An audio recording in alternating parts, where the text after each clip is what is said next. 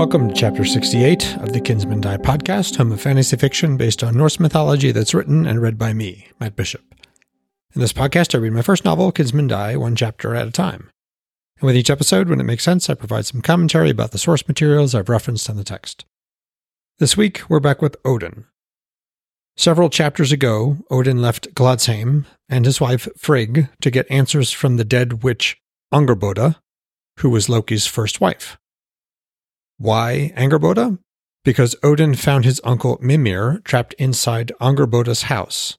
And in that house, he discovered the remnants of an old ritual that appeared to involve her children, Fenrir the wolf, Jorm the serpent, and Hel.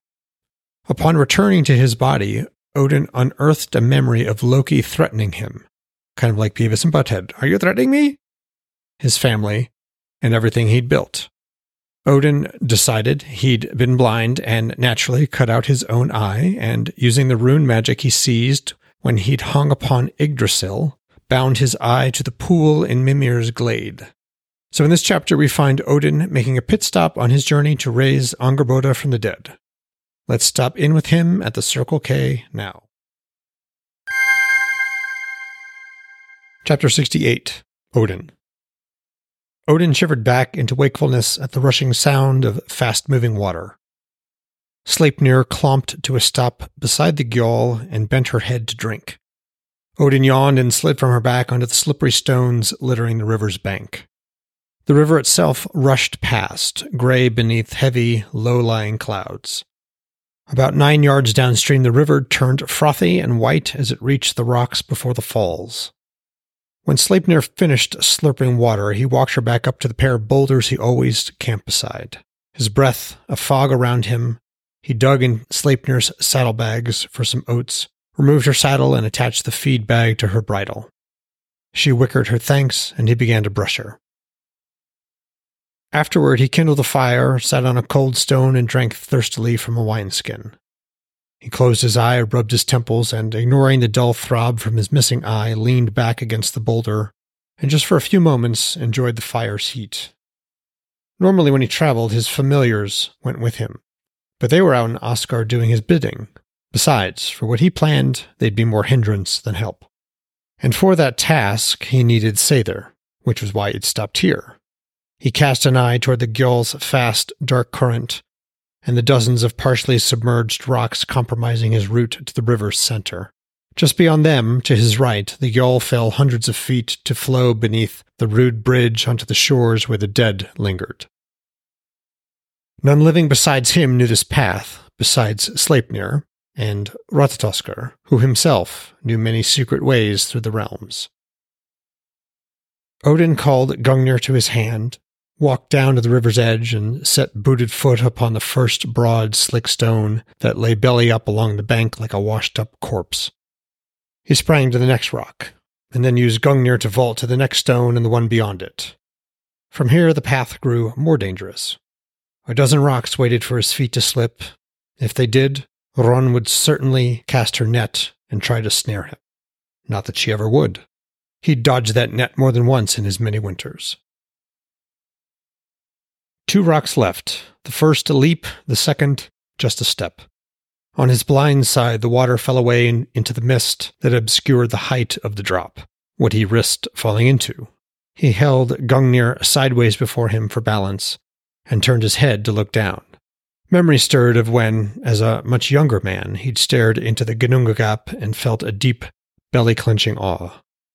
Now he almost wanted to throw himself over the edge to experience the rush of wind and then the snap of his wings when he shifted at the last possible moment.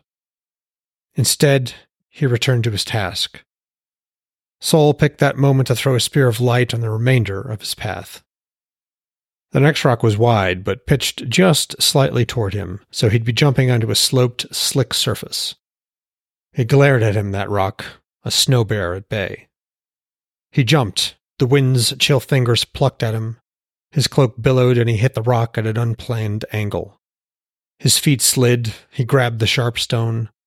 Gungnir clattered away and vanished into the darkness on his blind side, but he held on. Gasping, clothes wet from the spray, beard dripping, he hauled himself upright. Teetering and tired, he made the short step to the final, mercifully flat-topped boulder at the river's center. In the past, he'd tried to simply fly to this rock. But there was something perverse about the Gjoll. It didn't like him, this river, into which the blood of both Ymir and Audhumla had once flowed. It didn't want him here, doing what he was about to do. No matter his shape, it was always a struggle getting to this cold, wet rock in the middle of a chill gray river that emptied into the sea where the dead took ship for the Gap. He unclipped his cloak and dropped it beside him. He called Gungnir to him. She flickered into his hand, ice-cold and frosty. He marshaled his strength, eyes shut, face upturned to catch what warmth he could from Sol. As he listened to the Gjoll's thundering passage, he slowed his breathing and extended Gungnir over the foaming, rushing water. He plied the long spear in rhythmic movements parallel to the water. Stiff with cold and frozen clothing, his first efforts were jerky. But after several long passes, he eased into the motion, his entire body moving along with the spear as he plied it above the gray river. Again, he closed his eye and focused on seeing the flow of witch blood within his mind's eye. It coursed within the torrent. He caught a tendril and slowly spun Gungnir in his hands, curling that tendril around the flat of the spear's blade.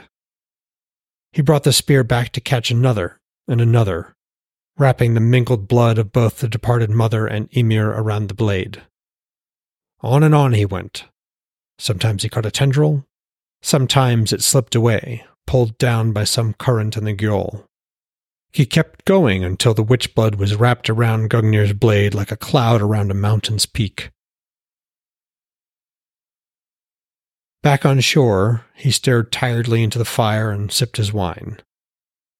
Sol had retreated behind dense gray clouds. His hands were red and raw from the wet and cold, and from scouring, straightening, cleaning, sorting, and then flattening the witch blood like women did with bats of sheep's raw wool. Such was the price of Seidr.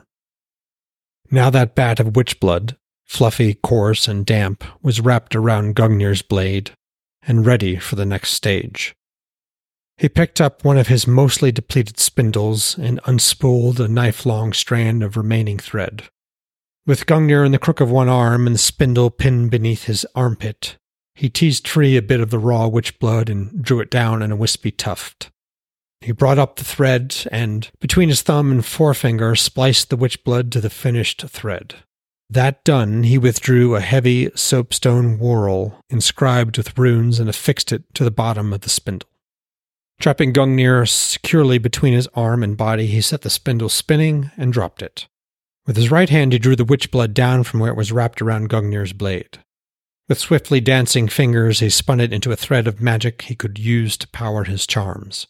He could use the raw stuff if he had to, but the refined witch thread lent much more precision. And so he stood there, fingers dancing delicately up and down the thread of magic running from the bat to the spindle whirling before him. Firelight danced across his face and threw wild shadows on the landscape around him. The wind cavorted past, occasionally blowing gray smoke into his face, but with his eye closed, he held his breath until the wind shifted again. Well, folks, that was Chapter 68 of Kinsmen Die. I hope you enjoyed it. Odin stops alongside the river Gjoll, spelled Gjoll. In Old Norse, it means loud noise, which is why I have the river flowing rapidly and then a waterfall near where Odin stops. According to Snorri, the Gjoll is one of the Ellevegar. It is specifically the river of the underworld. There's a bit more to it, both in the myth and how I've used the Gjoll, but I'll get into some of that in a later chapter. The rest of this chapter largely involved providing more insight into the magic system I created. One of the types of magic in Norse myth is Seidr. In the myths, Odin learned Seidr from Freyja, who is a member of the Vanir tribe, or pantheon of gods.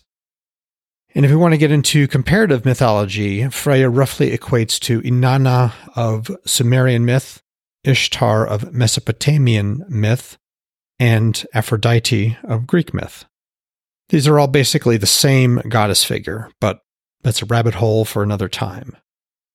In this chapter, we see Odin harvesting the blood, witch blood, Witch, that flows within the river Gjöll.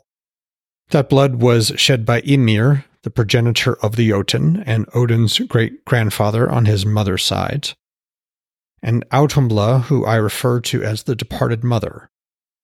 In Norse myth, Autumbla is a cow that licks Odin's grandfather, Buri, free from a block of primordial ice. Why their blood is in the river at all is part of Odin's backstory, which I will leave for another day as well. In Norse myth, Odin's use of magic, and Seidr in particular, is considered shameful because it is something that women do. Seidr is also associated with sending out and bringing back, like casting one's intention out into the world to do something, like find a duck and bring it back to me. And in using Seidr, you can also deliberately, or by accident perhaps, attract the attention of greater or lesser spirits, also known as Disir. I've come across a few academic articles that associate the etymology of the word Seidr with chords and snares, but also with speaking and singing. Obviously, chords can be used to catch and bind, and snares are used to trap. And some archaeological finds have uncovered staffs used by female magic practitioners, mostly seeresses, that look like distaffs. A distaff is a wooden stick, probably about head height or so, onto which wool is wound for spinning. And spinning and wool working and all that kind of different stuff was traditionally women's work. In this chapter, I cite a whorl, W-H-O-R-L, which was used as a counterweight to aid in actually spinning the thread.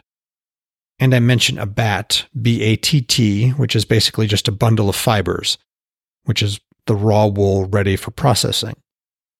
Also recall that Vidar uses a hand distaff. It's on his belt opposite his sword, and he has short hooks on his belt from which he hung the spindle of witch thread Odin gave him.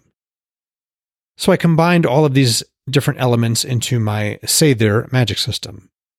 The raw material is the witch blood. We see Odin gathering it from the river, and then he processes that material in much the same way raw wool is processed before it is spun into the material that is used to create wool that can be used for actually creating clothing. I watched a bunch of videos on what that process of actual spinning looks like, so I tried to describe that as best I could.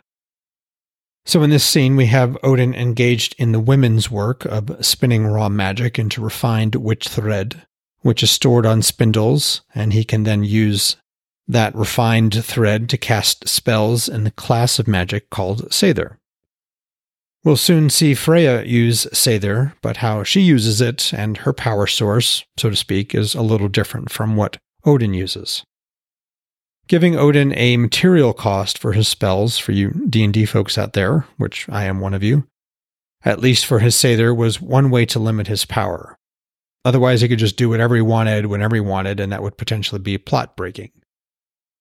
Vidar ran into the limits of Seidr in his early chapters, and we encountered one of the limits of being a berserk, which is being bound to a spirit, which gives you extraordinary strength and immunity to certain types of weapons and that type of thing. If you screw up, the spirit can take control of your body. Even Odin is not immune to that limit, as one of his early chapters demonstrated. Odin also has access to other types of magic. We know he has, quote-unquote, old songs taught to him by his uncle, who is Mimir, and there's a hint in the myths that Mimir is Odin's mother's brother. Odin's mother is Besla.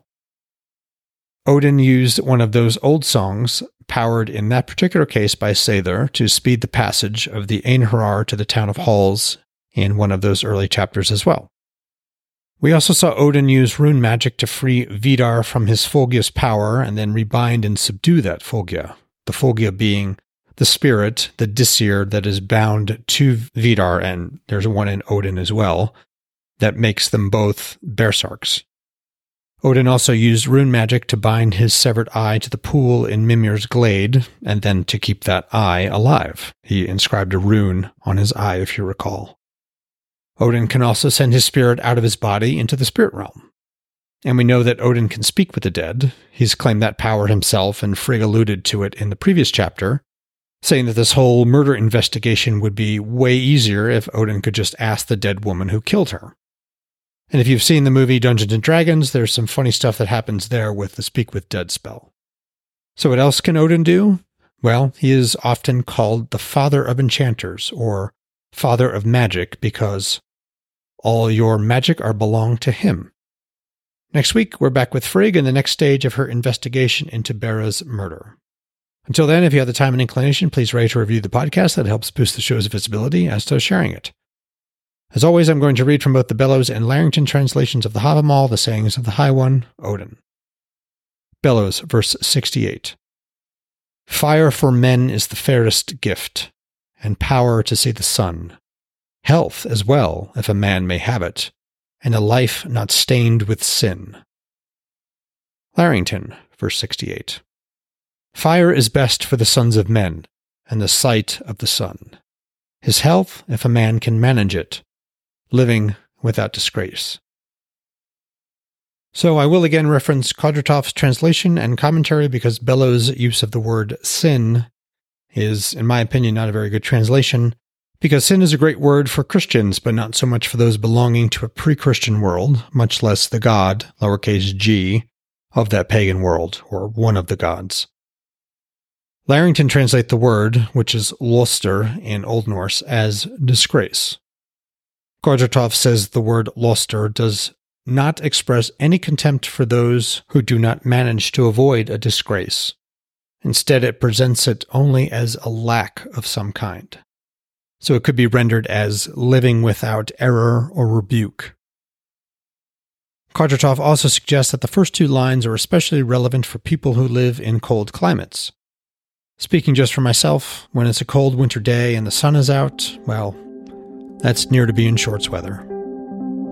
Thanks for listening.